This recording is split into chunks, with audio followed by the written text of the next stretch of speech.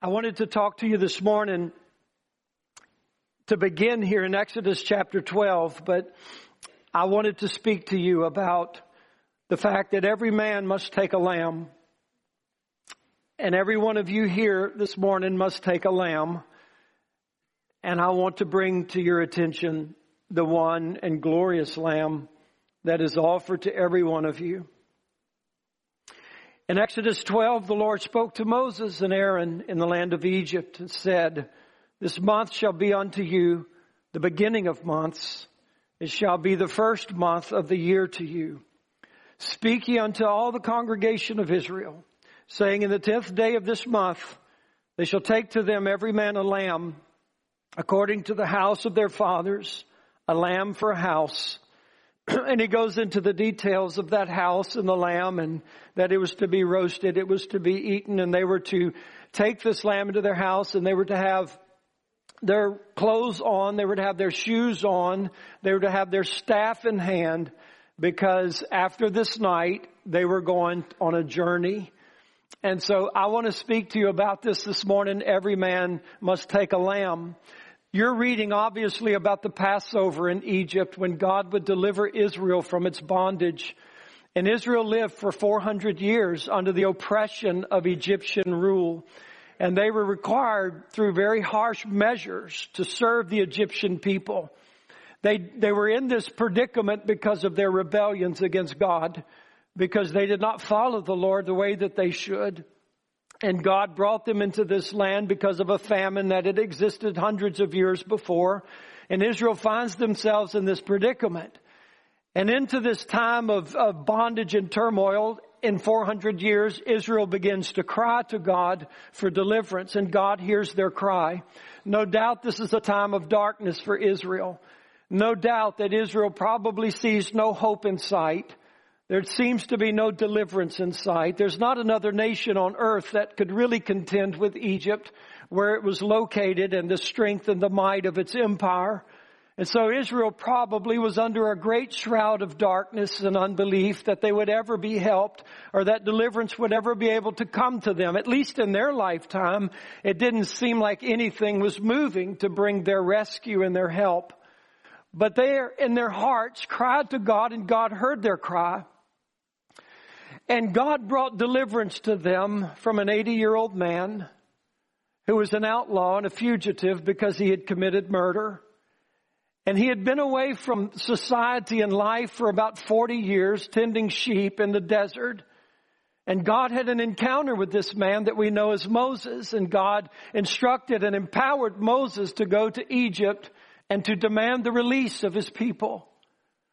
And God would challenge the Egyptians by bringing upon them a number of plagues.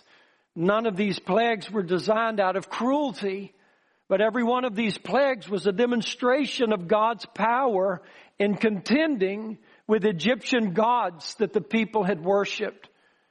And God was actually denouncing the false gods that Egypt so wonderfully held to, but no doubt Israel was influenced by. And so God challenged these false gods of Egypt through these demonstrations of plagues. And God's power prevailed over all of the false gods until they came to the last plague that God would bring upon Egypt, which would be the release of the people in their captivity. And this is what we call Passover. And the people of Israel were to bring a lamb into their home, a lamb that they had brought in and made sure there was no illness or sickness in it. And they were to keep that lamb with them. And on this particular night, they were going to kill the lamb. And they would take the blood from the lamb and they would put it upon the doorpost of their home. And the Bible tells us that God would pass through the land of Egypt. And whenever he saw the blood, he would pass over that house. Now I want you to understand this, because it doesn't mean that God would just skip over that house and not visit it. But what God actually did was, when he passed through the land of Egypt, he took notice of all of the houses that had the blood applied to it, and God literally passed over it. He, if you would, hovered over it, covered it with himself, so that later when the angel of death would pass through the land of Egypt, Death would not be able to penetrate that covering of God, go into the home, and take the life of the firstborn that was in that home. When God was going through the land of Egypt, in order to protect people that were at His mercy from this angel of death, all He was looking for was blood. There were no questions asked. There was nothing that God ever referred to or required or even asked as to who was in the house. And for all we know, there could have been people in those homes that had the blood on the doorposts that were murderers and adulterers and thieves and criminals and some of the worst people that you could possibly imagine. But none of that was questioned. The only thing that was looked for was the blood, that act of faith that would cry out to God, Lord, have mercy upon us, because we really believe You're going to bring judgment through the land of Egypt tonight. And even murderers and adulterers and thieves would go under the covering of that blood into that house.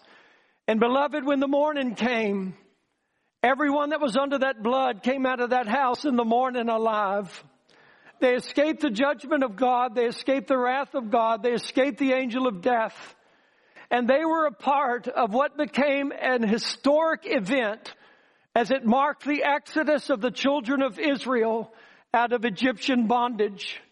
They would experience the wonders of God and the power of God as He would part the Red Sea, as God would feed them miraculously with manna, as God would cause a rock to follow them wherever they went that would give them water to drink. God would fight their enemies for them, and God would do wonders for them. And all of the people experienced that. They went through the baptism of Moses. But the one requirement that every one of them had to do was to take a lamb. They had to take a lamb. And you read that in the scriptures, every man take a lamb. And I ask you this morning, what lamb have you taken? You are required to take a lamb. When you approach God, what are you going to approach God with? There's a knowledge within all of men that there is a deity, there is a power. Even the most profound evolutionist and scientist will admit that we cannot define or explain the origin of life. Even those that hold to the theory of evolution and espouse its teachings will tell you that this is why we believe things have happened in the universe and the cosmos the way that it has happened. But we cannot explain to you where it originally began. We cannot explain the origin of life. And they cannot explain that. They cannot understand that. And there is a sense within all men, even those that understand, there is something where our knowledge comes to its limit, and we cannot cross that barrier, that beginning, that existence when nothing was, but something was. We believe that to be God. And we know by faith that God created the heavens and the earth. We know that. But not all men know that God did that. But within all men is the sense and the understanding of eternity.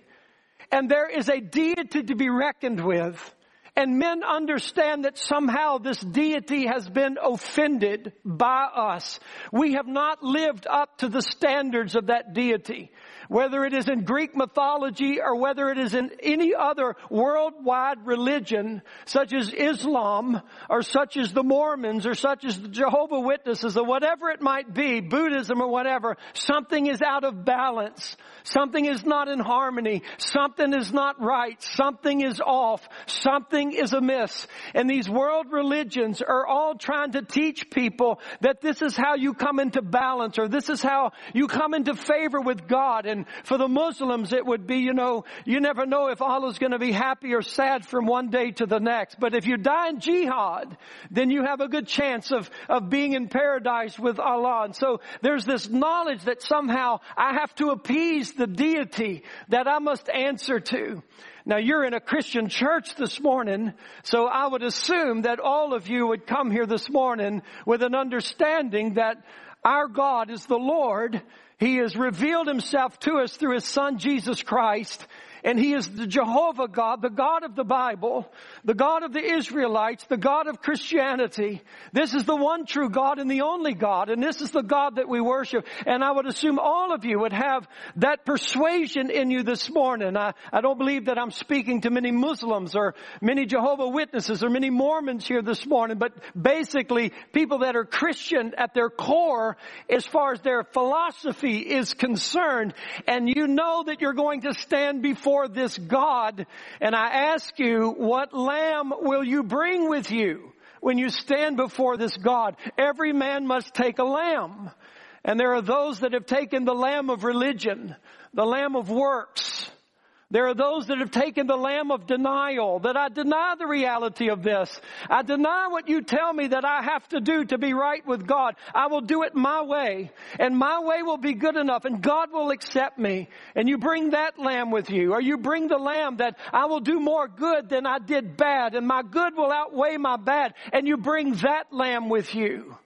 And I say to you, sir or ma'am, you're going to be greatly disappointed when you stand before God with any of those lambs of religion or good works or denial or the lambs of hopes and wishes and dreams that you might have, that somehow God will accept me because I did these particular things. I say to you, as John said when he was here prophesying, behold the Lamb of God who takes away the sin of the world. Behold Jesus Christ, because there are many lambs, and there are many lambs that people take. But none of these lambs are going to avail for you. None of these lambs are going to rescue you. None of these lambs are going to save you. But there's only one Lamb of God, and that is Jesus Christ, who has the power and the efficacy to save your life and to redeem you from death and to spare you from the wrath and the judgment of God. And that is Jesus Christ. And when you come unto Jesus Christ, and I say to you, as many and millions have throughout the centuries, murderers have come, adulterers have come, thieves have come, crooks have come, the corrupt have come, the most vile have come, people who blaspheme God, people who made fun of Christ, people who persecuted the church. They have come to God through the blood of Jesus, and they have escaped His wrath. They have escaped His judgment. And I appeal to you this morning, beloved, that you will make sure that you have the Lamb of God as the one that you are bringing with you. For there is no other high priest than Jesus Christ. There is no one that you want standing with you at the throne of God other than Jesus Christ. Paul said in the book of Colossians that this is my hope in heaven. And he says in Colossians chapter 1 that He, Jesus Christ, will present me before the Father blameless, unreprovable, and holy in His sight. That is my lamb. That is the lamb that I take. And may, if I can, celebrate Jesus this morning. Celebrate the virgin-born Son of the living God, the incarnate Word that has come to dwell among men so that men could dwell with God. He is far above any ruler or authority or power or leader or anything else in this world or in the world to come. For by Him all things were created, both in heaven and on earth, visible and invisible. Whether it's thrones or dominions or rulers or authorities, all things have been created by Him and for Him. The heavens, the earth, the things visible, thrones, dominions, rulers, powers, authorities. There's no thing, there's no place, there's no person that is omitted.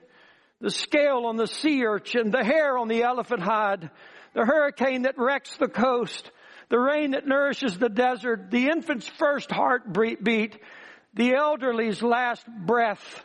He ranks higher than everything that is or that could be or will be.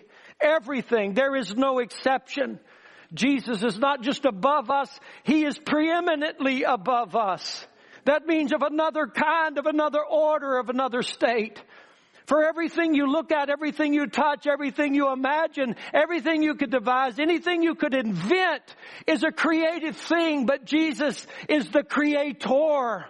He is preeminent. He's not just above us in distance. He is above us in preeminence. There's not another like Him, and there never will be another like Him. Jesus exudes authority. He bats an eyelash and nature jumps at His command.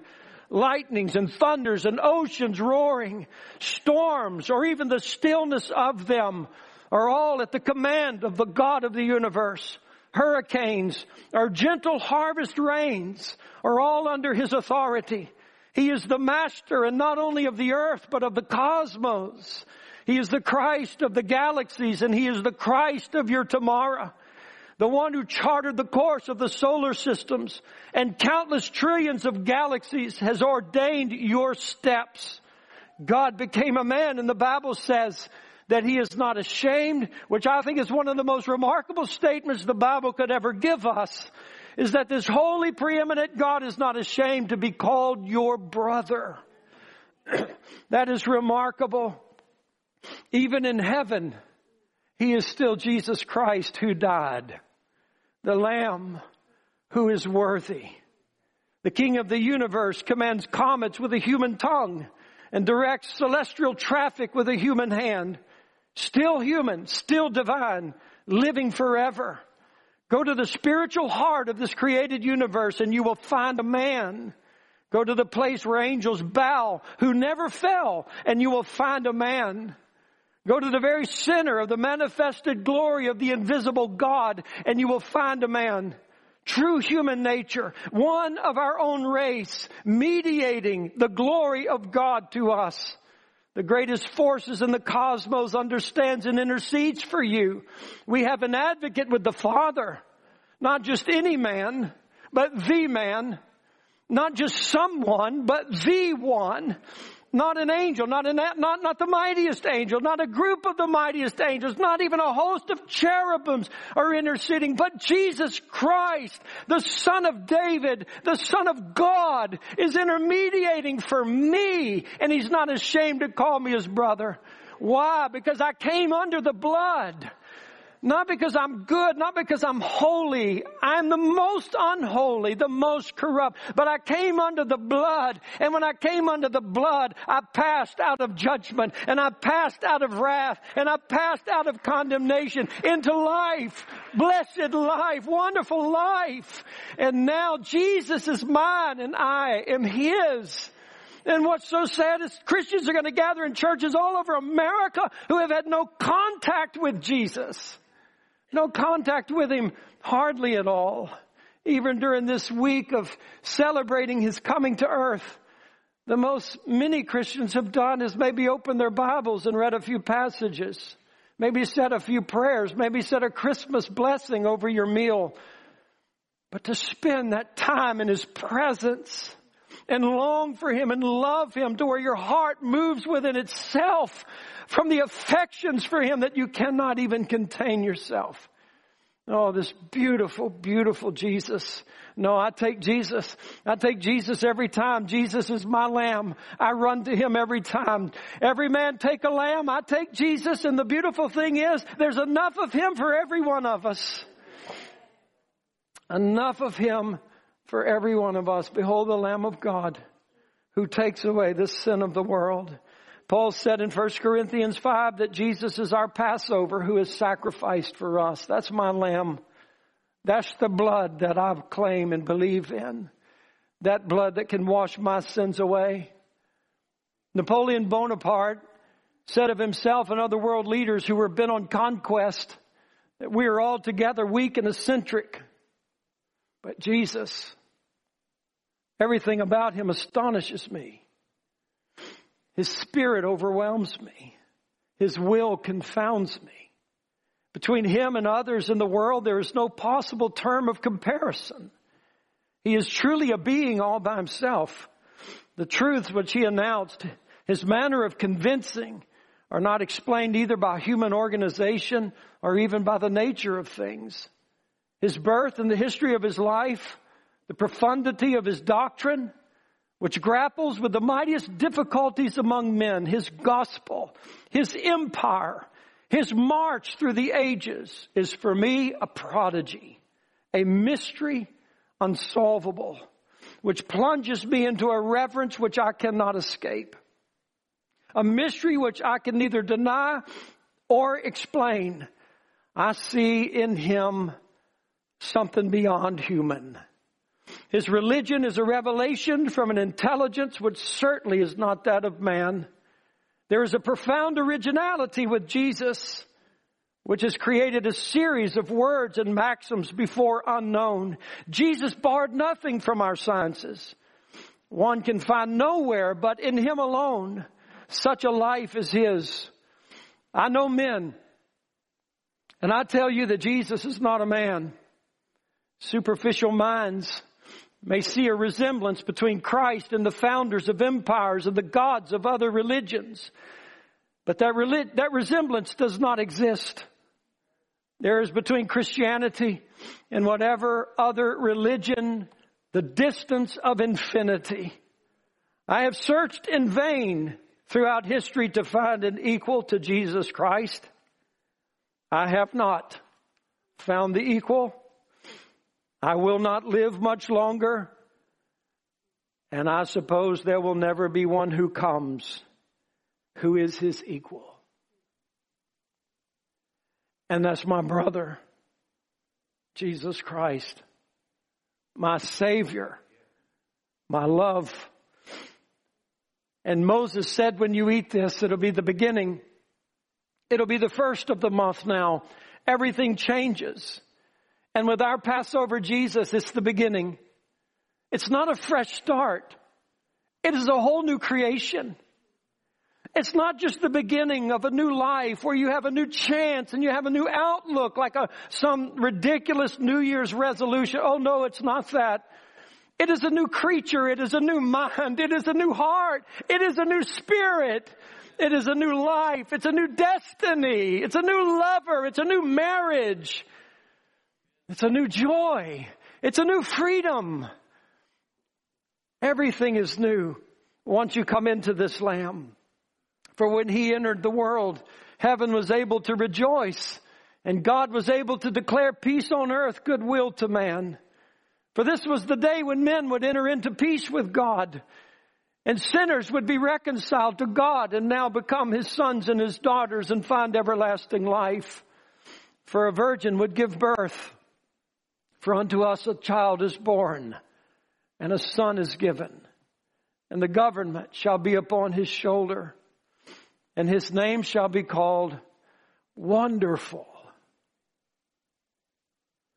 Wonderful.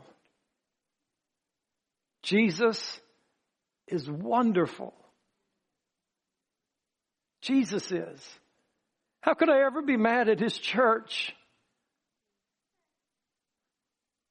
How could I ever be mad at His people? Jesus is wonderful. Counselor. The mighty God. The everlasting Father.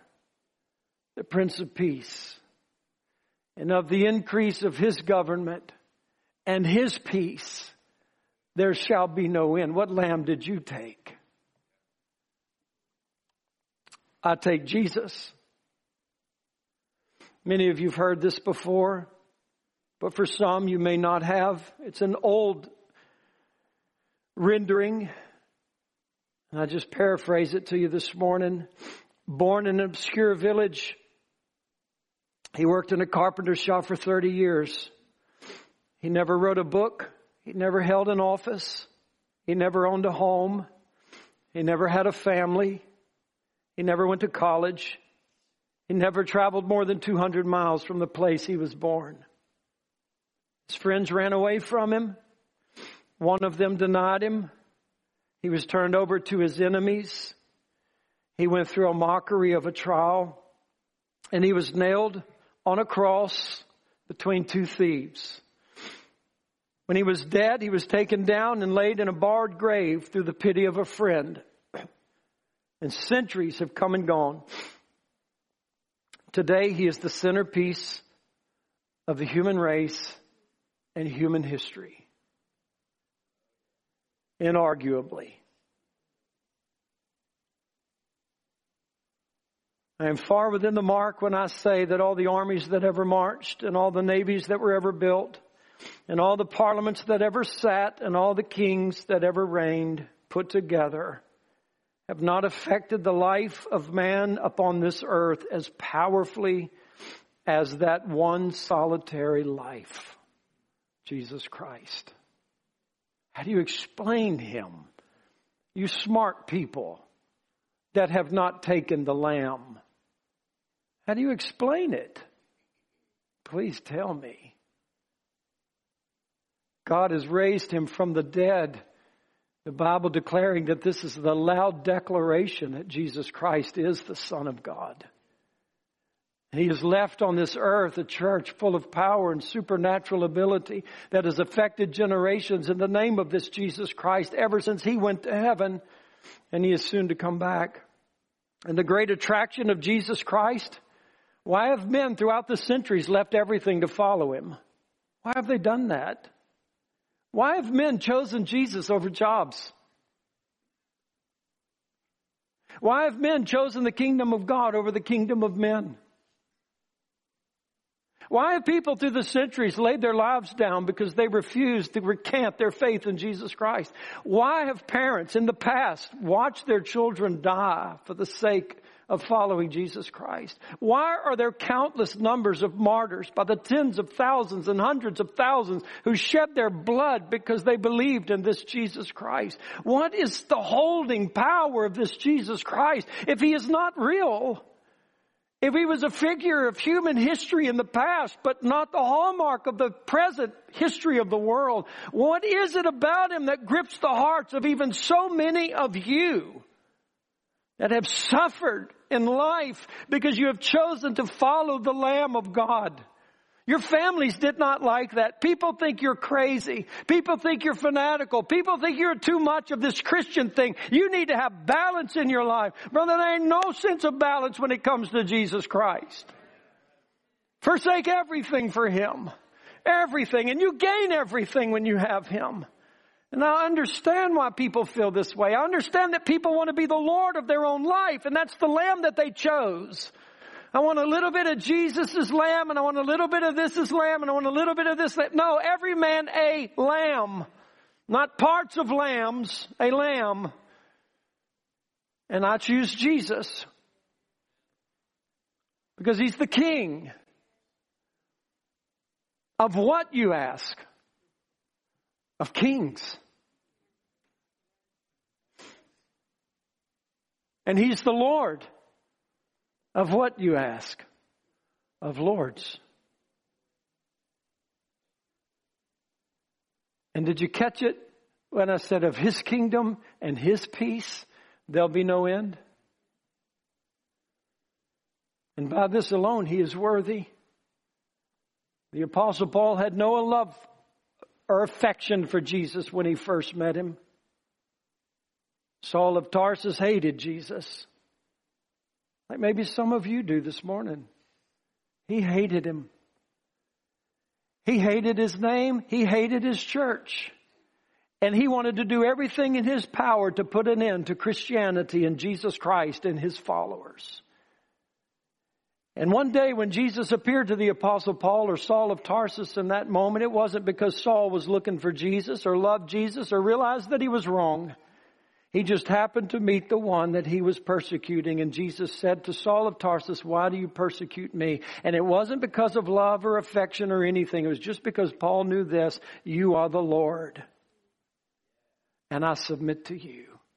I submit to you. I choose Jesus because I don't need a little Savior. I need a great Savior. I don't need a little bit of love. I gotta have, if somebody's gonna get me from earth to heaven and put up with me on a daily basis, I need a Jesus, a Savior with unconditional love. I need a Savior who is strong enough to bear me up because of the multitude of days I'm going to be too weak to go on. I need a Savior who will be patient to produce in me holiness and sanctification by the working of his power. I need a mighty Savior. I don't need somebody weak.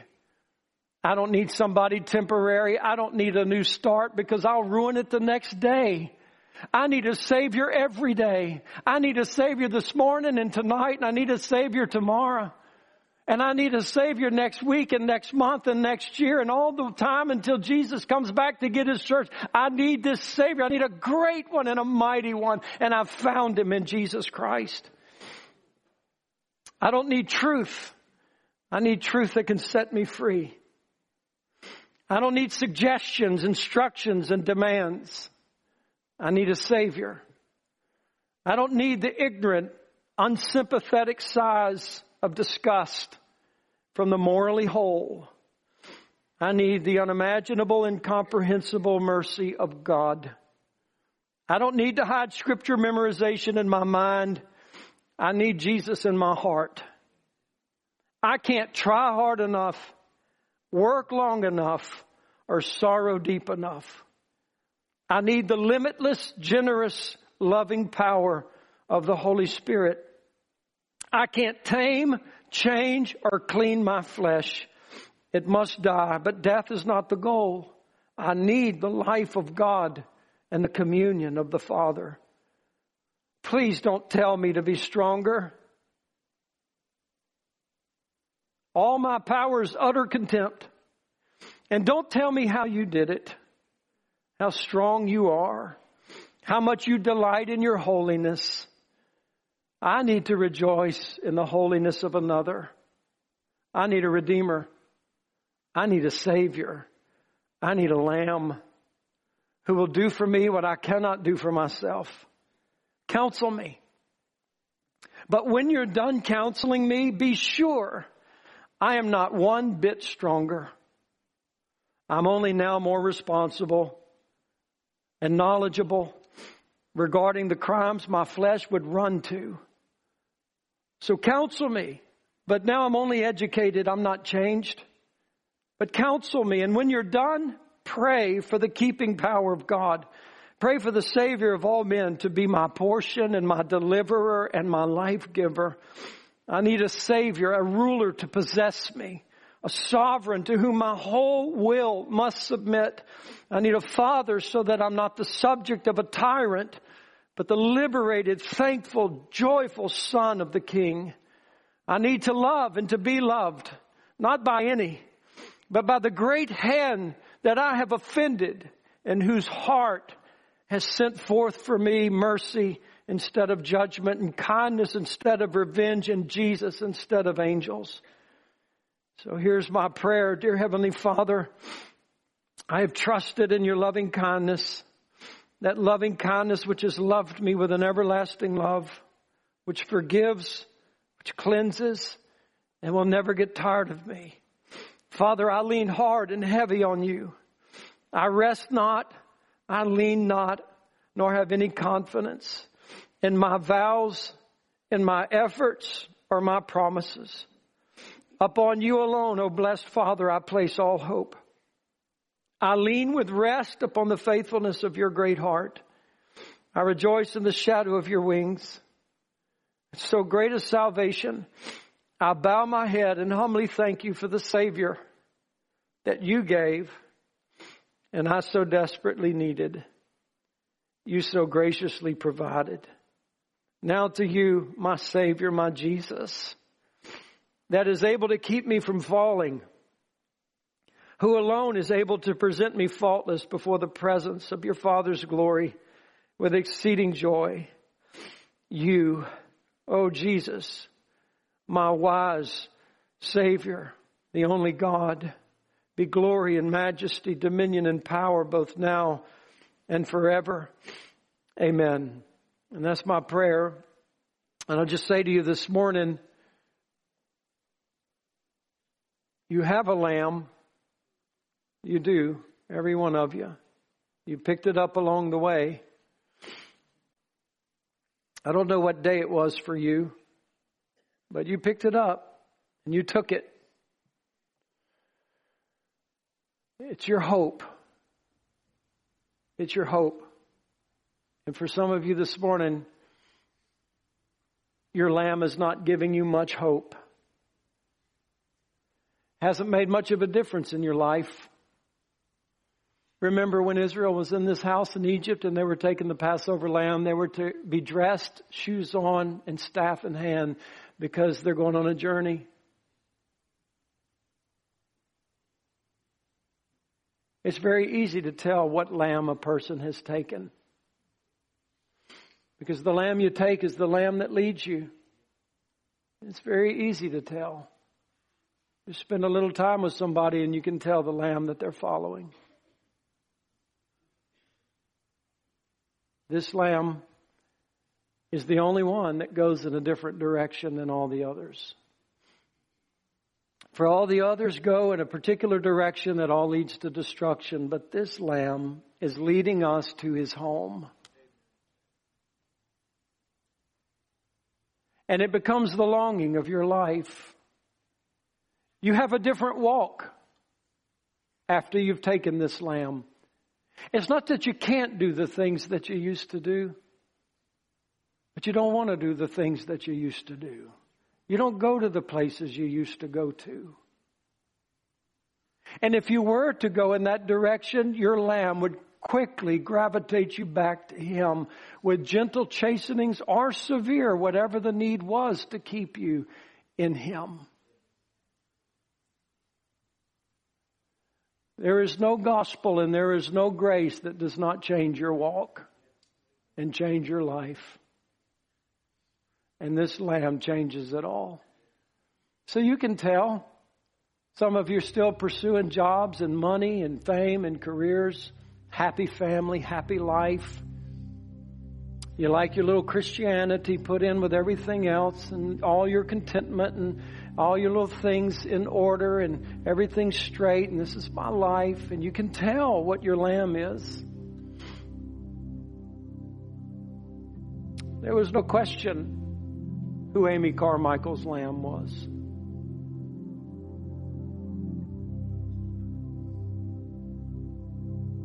There was no question. The lamb has made the difference for me. If you're dry this morning, if you're callous this morning, if you're spiritually bankrupt this morning, you need a new lamb. You need Jesus.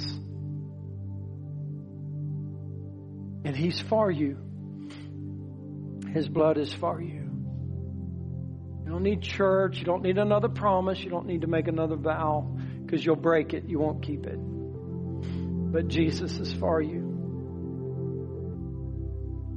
And if you will turn to him and come into him, which is repentance, and you come into his blood, you're going to find something so much more than life and forgiveness of your sins. You're going to find someone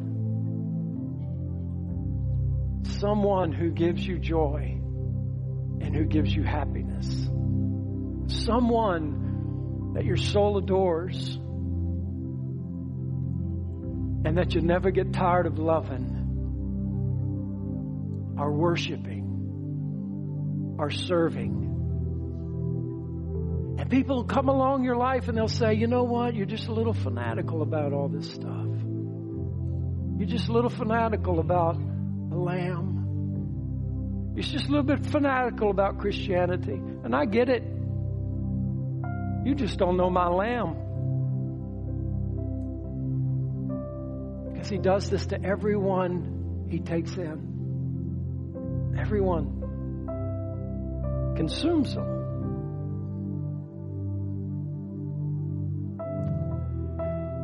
And I want to say this. This world, it's his.